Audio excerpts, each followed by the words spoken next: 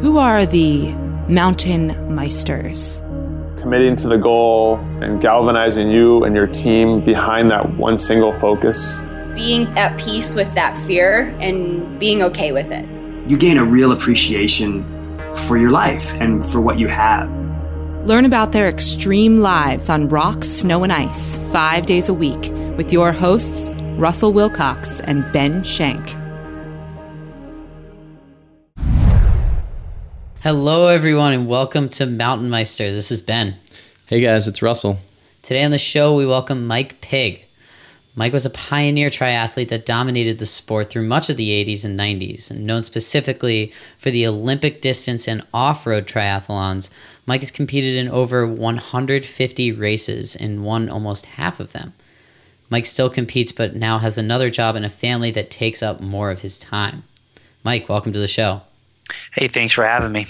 So, Mike, I know you've been out of the sport for about 12 years now, is what you were saying. But back in your day, like Ben said, you were winning tons and tons of races. How frustrated were all the other competitors? I don't think it's a frustration amongst competitors. I think most good competitors like an adversary. And one thing that's very interesting about our sport is, granted, we were going for blood on weekends and racing for $5,000 or $10,000. But during the week, we would train together and help each other improve. And so I don't think people were frustrated. They just saw it as a challenge, as I saw it as a challenge as I climbed my way to the top. That sounds like an interesting dynamic to be competing against the people that you're practicing with during the week. I call it a traveling circus, especially as it evolved. You know, when I first started back in 1985, I was just a young kid trying to not even knowing I was going to get on the circuit. I just wanted to qualify for Ironman and do that one time and then figure out what I wanted to do for my college career and later career. And one thing led to another, and I did well in some races and just kind of kept climbing the ladder, picked up some sponsorship, kept climbing the ladder, and 2 years later, I'm starting to win races with the top names, and got hooked into a sport for 17 years as a professional triathlete. Yeah, well, you have such an interesting background where, like you said, you didn't really know if you wanted to go to college or do this, but you decided to go and start some triathlons. And this was back in the early 80s. That's correct. I was 2 years at a JC trying to be an engineer because I thought they made a lot of money. It was basically my background. And I saw a guy, the grandfather of triathlons, I say, Dave Scott, who's won Ironman 6 times and a big part of Ironman, Hawaii Ironman. And he just inspired me, just seeing what he was doing, the physical challenge of doing Hawaii Ironman and how physically fit Dave Scott looked. And I go, I want to be like that. I want to be that endurance muscular machine. And he basically looked like a greyhound and horse all in one. And it just inspired me to say, I'm going to give it a try, drop everything, school, everything, and just train for this and see where it takes me. How many people were actually competing in Ironmans back then? It was before the prize money day, back in 1985. There's probably 1,000 people getting into the race, and I think at that time they weren't shying anyone away. You didn't have to qualify, so it was just beginning to get on the radar and beginning to hit the world in a small way of something interesting. Yeah, well, so at this point you're starting to look like a greyhound. At what point do you say, I'm going to take this and do it full time? And I mean, you're at such an early stage of triathlons. Did you know that you would eventually be able to make a career out of it? I don't know. I guess I look at Mother Nature as pretty kind, and they usually introduce you to life steps at a time. Mm-hmm. And so my first step was having a goal of doing Hawaii Ironman. And I think I qualified in New Zealand in March, and then I did race Hawaii in October, and I think I got 7th place all in 1 year. So that was a good indicator that had something going on. Mm-hmm. And so I continued on another year. And from that 7th place Ironman, someone called me up and said, hey, would you like to be part of our triathlon team? And we'll give you this amount of money and equipment. And I said, sure. And then started placing races where I'd bring $300 home or $500 home and going, man, I love this lifestyle. Mm-hmm. I was going from each race that I made money would pay for my next plane ticket. So I was just on the verge of, hey, let's do this or let's not do this, And then in 1987, sponsorship picked up and prize money picked up thanks to the Bud Light series throughout the United States. and it gave me a great avenue to jump in with the rest of the pros that have already been in the sport. Yeah, and like you said, you were working as a full-time athlete. This is what you did for work. I don't even know how many hours you were spending, but I had read somewhere that you were riding your bike at least 225 miles per week, running 30 to 50 miles per week, and also swimming anywhere from 15,000 to 25,000 yards in the pool. And I mean, my biggest question, which maybe this isn't everyone else's question, is this is all kind of idle time. I'm sure that you're very focused and you're pushing yourself, but what are you thinking about? There were no podcasts back then, really. So point, yeah. Did you listen to music? Were you just really, really focused? What were you thinking about? Well, for the record, I don't listen to music when I train. Okay. I like to have my eyes and ears in my environment and aware of what's going on. And so once a month, I'll put headphones on and listen to music just on my easy day, just to experience something different. But when I'm on a 100-mile bike ride, I'm just happy to look at my speedometer and see what pace I'm holding, or how I'm climbing that hill, or how I can buck that headwind and be a more efficient athlete. That's what kept me entertained, and just also how to stay on top of your two wheels. When you're running, it's just nice to, once again, be involved in your environment, so you don't twist your ankles, or how you can be a more efficient runner depending on how your foot strikes, or just enjoy the beauty of being in the woods. Wow. So just for our listeners, we did have an interview with Kate Snow. So if you're interested in looking at some of the details of the swim, bike, and run, check out Kate Snow's interview. Mike, something that we didn't talk to Kate about, which I was curious, was the transitions between each sport. This may be a silly question, but do you practice putting on different shoes during your practice? I definitely would go through the routine of having faster transitions, and just not rely on the race to figure it out. One thing people forget is when they jump out of the water, they're usually wet, and that changes the whole dynamics of a transition. The other thing that was hit home is that transitions are free time. And it takes no energy to have a great transition. It just takes practice. And you can save yourself anywhere from 15 seconds to a minute, depending on how good or bad you are. So I did practice a lot. I'd be next to a pool with my bike. I totally customized my bike shoes and my running shoes, so they perform as they're supposed to perform when you're in that event, but also they can let your feet get in and out as quick as possible. So back in the day, this was 1985, and then you stopped competing 12 years ago. Was there anything that changed over that time period for triathlons? The sport was always evolving. The biggest change I think it came through was drafting. The Tri-Fed was trying to get our sport into the Olympics, and they were trying to make it clean. So, because when you have it on TV, you don't want to have a lot of controversy. And the drafting issue can bring a lot of controversy to a race. And also, when you come to the Olympics, it puts everyone's A game on, and you have 50 great athletes from all over the world. It's pretty hard to separate people during the swim, bike, and run. And pretty soon, you're just a big old cluster, and you have a drafting issue, and it kind of takes the biking aspect out of triathlons. So I think the biggest change for me was drafting and allowing it in the Olympics. So it sounds like people find themselves at least this is the opinion of the people competing, they find themselves in a drafting position. Are there athletes out there who are ever really purposefully going for that drafting position, or is it more, poor coincidence that they find themselves there? You mean looking for the sweet spot? Exactly, yeah. You want to go as fast as possible, and you want to be within the rules. So in answering that, there are people looking for that position. I mean, granted, I like to have free air and have everyone else have free out there and see who can be the strongest cyclist out there. There are rules set up as you're supposed to be a person in front, and you're supposed to be 10 meters back and off to the right. Okay. And so it was kind of clean to keep everyone out of trouble. Just like the rest of the world, there's people that try to live by the rules, and there's people that push the rules to the edge. And it's a competitive sport, and that's part of the game. Yeah, and like you said, they needed to make this slight adjustment for the Olympics. When the Olympics actually started for triathlons, or when triathlons got into the Olympics, was that something that then became your focus, was to get into the Olympics? It was a focus, but then they changed the rules, and my silver bullet was the bike. In a 25-mile bike ride, I could put 1.5 to 2 minutes on most of the field. Wow. And so the sport totally changed. It created two different sports when you allow drafting. And now you had to be good at all three to be a contender. Now you only had to be good at two, really, and that was swimming and running. Because drafting, saves you 5 to 10% of your energy and allows for a good run. And once you jump off the bike's just a warm up for you. Wow. But you push hard on your pedals and then have to run a 10K, then it's a different game. Did that turn you off to the sport?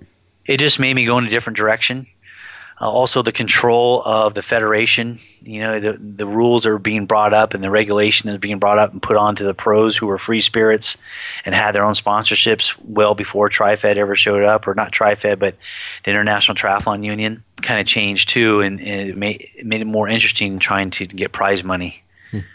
So, let's take this a step back. I really liked it in 1985, 86, 87, 88. 89 when the union was starting to come into place, the international union. One thing that was cool about our sport is we towed up with the amateurs. So I could be standing next to a person that's 50 pounds overweight and he's lining up next to me, and we all go off together, whether you have 200 people on the line to 1,000 people on the line. And as the sport evolved, they had to create more regulations because it was getting too crazy, too crowded. But those were the days when it was fun to go against the amateurs, and they really enjoyed it too because we were benchmarks. Hey, I was within 30 minutes of Mike Pigg or Dave Scott or Scott Molina, and it was an exciting time, and it made it more personable. Say hi to people and ask them how they did in their race. It doesn't matter who they were or what level they were, and it was fun back then. Interesting. I mean, I guess at some point it has to be more regulated, right? But if you look back on that time, how did you face the fact that the sport was changing, and how did what steps did you take after you found out this other side maybe isn't for me? I think your athlete mentality, you get what's put before you and you make the best of it. Whether you're in a race, in a rainstorm or a windstorm or a heat wave, you make the best of it. They change the rules, you just got to make the best of it. So ITU's come along and all these people, they're regulating it. So I just started picking the races that had a lot of prize money and no ITU, and kept it a non-drafting race. That's where I was going to make my most money and I had my most fun. Yeah, you mentioned prize money too, and I mean that's got to be more than half of the battle when you're trying to make this your career. You maybe have some sponsors too. How many triathletes actually make a living off of this and can just be funded off of prize money and sponsorships?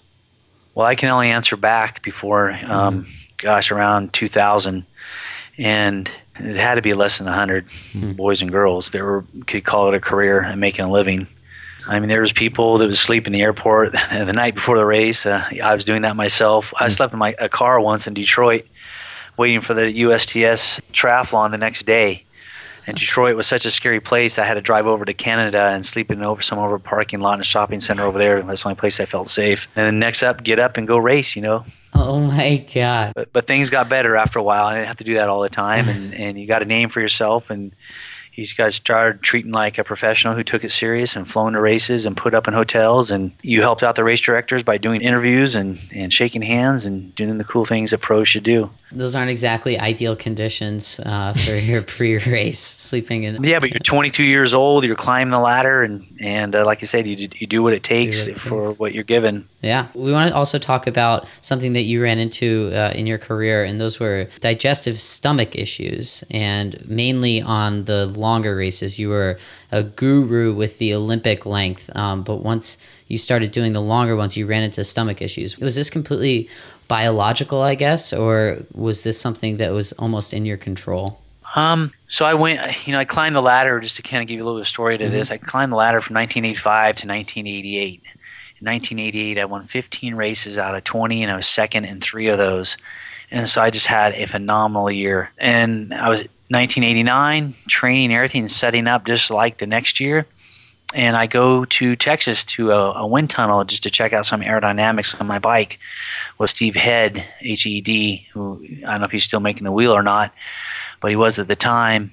So after that test, we went and had a hamburger somewhere in Texas. And then I jumped on the plane that night and heading to the Virgin Islands for the season opener. and my stomach started gurgling. And so I picked up something in Texas. And I usually go to the Virgin Islands 2 weeks for the race because, it was a 90-degree race. And I come from Humboldt County, which is a 65-degree weather town. And so I needed those 2 weeks to have my body adapt to the heat.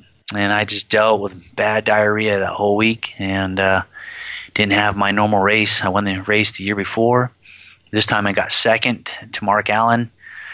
So I still had some fire in there, but definitely not the same engine as 1988. And basically picked up a bacteria that changed the constitution of my stomach and how I broke down foods. And went on a huge learning experience for all 1989, how to deal with your main part of your engine, your digestive system, because it helps you recover, it helps you get through races, it helps you with everything. It's your whole body. How to be a professional athlete and have these major problems.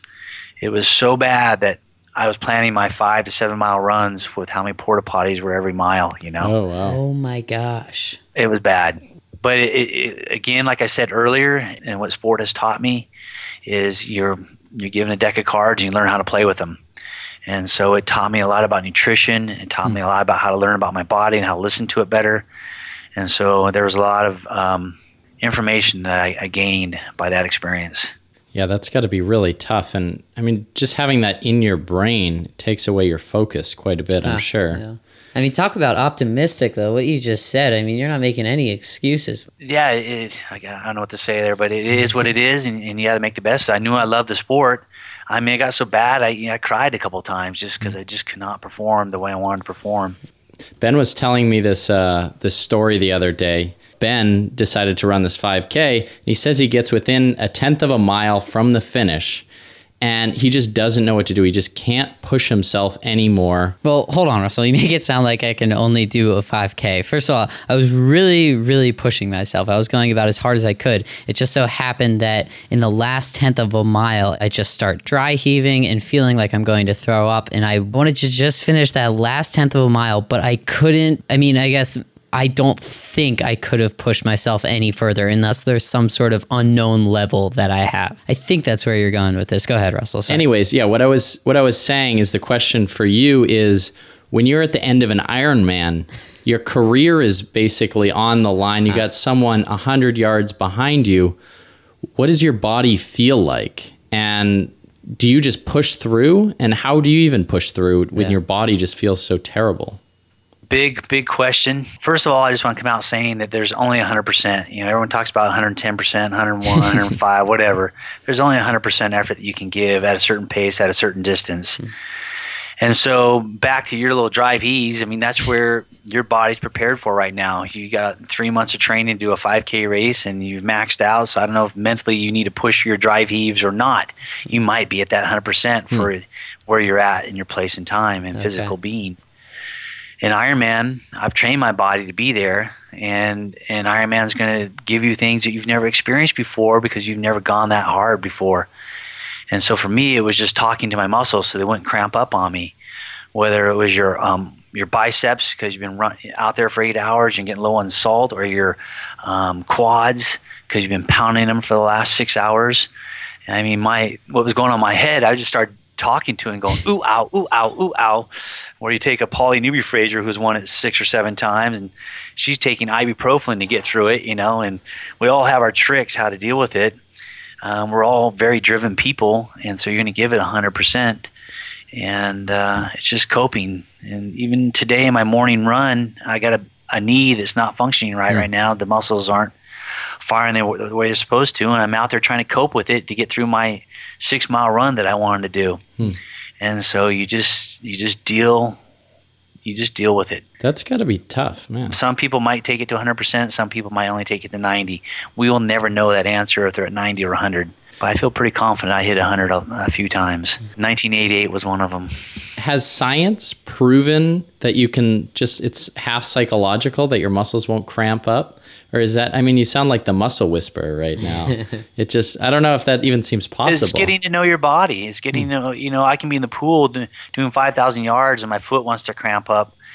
It didn't necessarily do it when I was a pro, but now as I'm getting older, my foot wants to cramp up. So I just stretch it out as I'm doing my freestyle kick and try to get through it until it settles down. And so you are a muscle whisperer, or whatever you want to call it, but it's basically getting in tune with your body. And that's by listening to it for 40 years, every workout. And every time you come back and train in January to get ready for your 5K run, you're going to learn a little bit more about yourself, how much you can do and can't do. And that's what is so exciting about the sport, is it gives you an opportunity, and the people around you and your athletes and the pros, to learn what 100% is about. I've had three sprints in my life where everything goes quiet in the last 200 yards, because you are at 100%. And it's those athletes around you and the fire and desire to want to win or beat the next guy to you. Even if you're going for second place, I'm going to push just as hard. It's just being those experiences, and it just gives you something to remember by. The most memorable races. Wow, yeah, that's so cool. Mike, we do want to fast forward a little bit, though, to now, the present.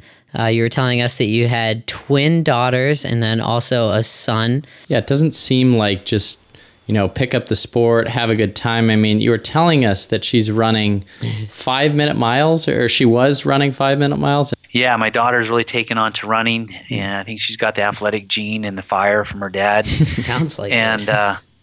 In 7th grade and 8th grade, she ran a 5-minute mile, and she's running a 10:42 mile. Wow. But then as life goes on, she starts turning into a girl, and then a high school girl, and then working her way to being a woman. And now she's currently running about 11:18 for that same 2 mile. So as a coach and observer, it's challenging on her dad to be patient for her body to catch up and see if we can get back to those times as 7th grade. So right now the main goal as a coach is, hey, keep it so your kid's having fun. And that's always been my motto, and that's the thing, that's something triathlons has taught me, is keep things fun. Do your homework, but keep it fun. And I would imagine the value of playing the cards that you're dealt is something that's pretty applicable there too. Yeah, I'm learning. I have to say, we're finishing up with our track season right now, and we're at some of these championship races before the state. And I got really frustrated last race because my kid's not dropping time. And it's not her fault. It's not my fault. It's just the cards that she's given right now. So then you step back and say, okay, let's look at the big picture. You want to keep it fun so this kid enjoys running for the rest of her life. And hopefully she can get a college scholarship if we can get back down to those times she was doing in 7th grade. So it's been a great learning experience for her dad. And my daughter's just learning about her body and how it works. And I'm learning how to coach from the side, because I've been an athlete that's just been listening to himself since the age of 10. And granted, you have a lot of great coaches around you that point you in the right direction, but ultimately you have to get good at listening to your body and what it can and can't do. So we probably have a bunch of parents as listeners, and I'm sure their kids are starting to get that age where they're getting a little more competitive. Would you have any tips for how to keep some of these sports fun? Well, the first tip I want to say is, if it doesn't come from the heart, it's never going to happen. So it's got to be her dream, and I'm just a facilitator, so I'm very cautious on what I ask her to do, and I'll make sure it's in her game plans, So if she's hungry to chase track for the next 4 years, that's great. I'll help you. If you want to quit the sport altogether and play piano, that's great. It's got to come from the heart. So that's the first lesson I want to say. And then as far as keeping it fun, that's just you being an observer. Right now, my daughter's training with a 46-year-old woman, and they're about the same pace, and they love to talk. And so they're getting these great 7, 8, 9-mile runs in there, and they're not even experiencing the pain of running because they enjoy each other's company. Meanwhile, they're punching out 6:30 and 6:40 pace in their aerobic runs, So training with people is a great way of keeping it fun. And I learned that in elementary. The more kids I had come out for my practice, the more fun everyone had. And so I create these little pods where everyone has similar capabilities. This group might be a 9-minute group. This group might be an 8-minute group. And they could run together and challenge each other and motivate each other naturally. And so that's where I get some of my fun tactics. Great idea. I like that. Yeah, surrounding yourself with that competition. Makes sense. You got to keep it at your level or even a little above your level. Exactly, Makes sense. It's really challenging in high school right now because my daughter, there's no girls that can run with her on the team. And the boys are just a notch better than her, so she doesn't have any boys that she connects with, that she can run with. And to help her become a great runner it's nice to have that companion that's a little bit better than you or just as good as you. And then it's easier to work your way to the top that way. Absolutely. Like myself, I went to Boulder, Colorado, so I could train with people like Mark Allen and Scott Molina. You know, those are the pioneers of triathlon, and Dave Scott was out there, and Scott Tinley. Just being around those people. Kenny Souza, who was one of the best duathletes in the world. Put yourself around them, and you just learn through them. To kind of wrap up this conversation, this is something that some of our athletes face, and this is the transition from going from something like a triathlon as your full-time job to, you know, the real world, or the real world in quotes. How have you been able to adjust to that transition? I like how you use that term, the real world, because I was in a fantasy world as a professional triathlete, a great fantasy world, not a make-believe, but gosh, you just got to focus on your body, eat, sleep, and get massages and try to do your best. And it was a fantasy world, and see the world.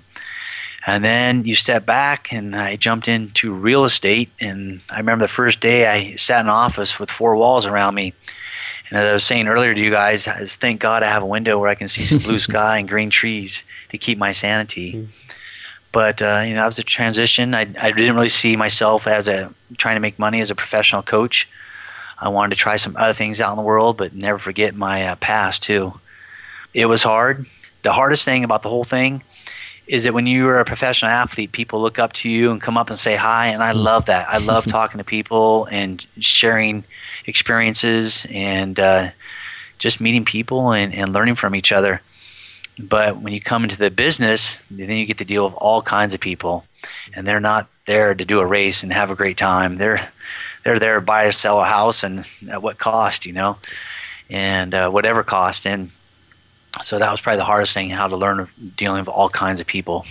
Interesting. So do you ever meet someone and they kind of look at you funny, and then they know exactly who, oh, you're Mike Pigg? Yeah, I get to deal with that all the time. And it's a brain drain, because then I think I'm supposed to know them too. So I rack my brain, okay, do I know this person or not? And that's the hardest part about all that. But I love meeting people. We're so happy that you came on today. We've learned a ton. For our listeners out there, you can find all of the different things that we talked about on Mike's Meister profile, and check that out. And thank you so much for coming on the show, Mike. Oh, I had a great time. Thanks for having me. Meister fans, hope you enjoyed that episode with Mike Pigg.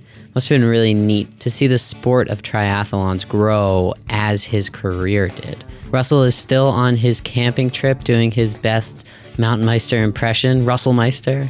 Just me today. If you're interested in seeing what's up with either of us, you can follow us on Instagram at Mountain Meister, spelled out. We're also on Twitter. We post some fun stuff on there. Sometimes even when we record the interview, we tell our followers on social media and give you a chance to ask questions that you'd like to our specific Mountain Meister that day. So if you're not following us on Instagram, Twitter, Facebook, you're doing something wrong. Join us next time on Mountain Meister when we have Jackie Peso on the show. Jackie was a very competitive mogul skier, and then for some reason beyond my comprehension, she left the sport. Don't understand why, but now she is a professional big mountain freestyle skier and one of the best. She's known for going bigger than all of her competitors, so I guess it might have been a good choice. Tune in then.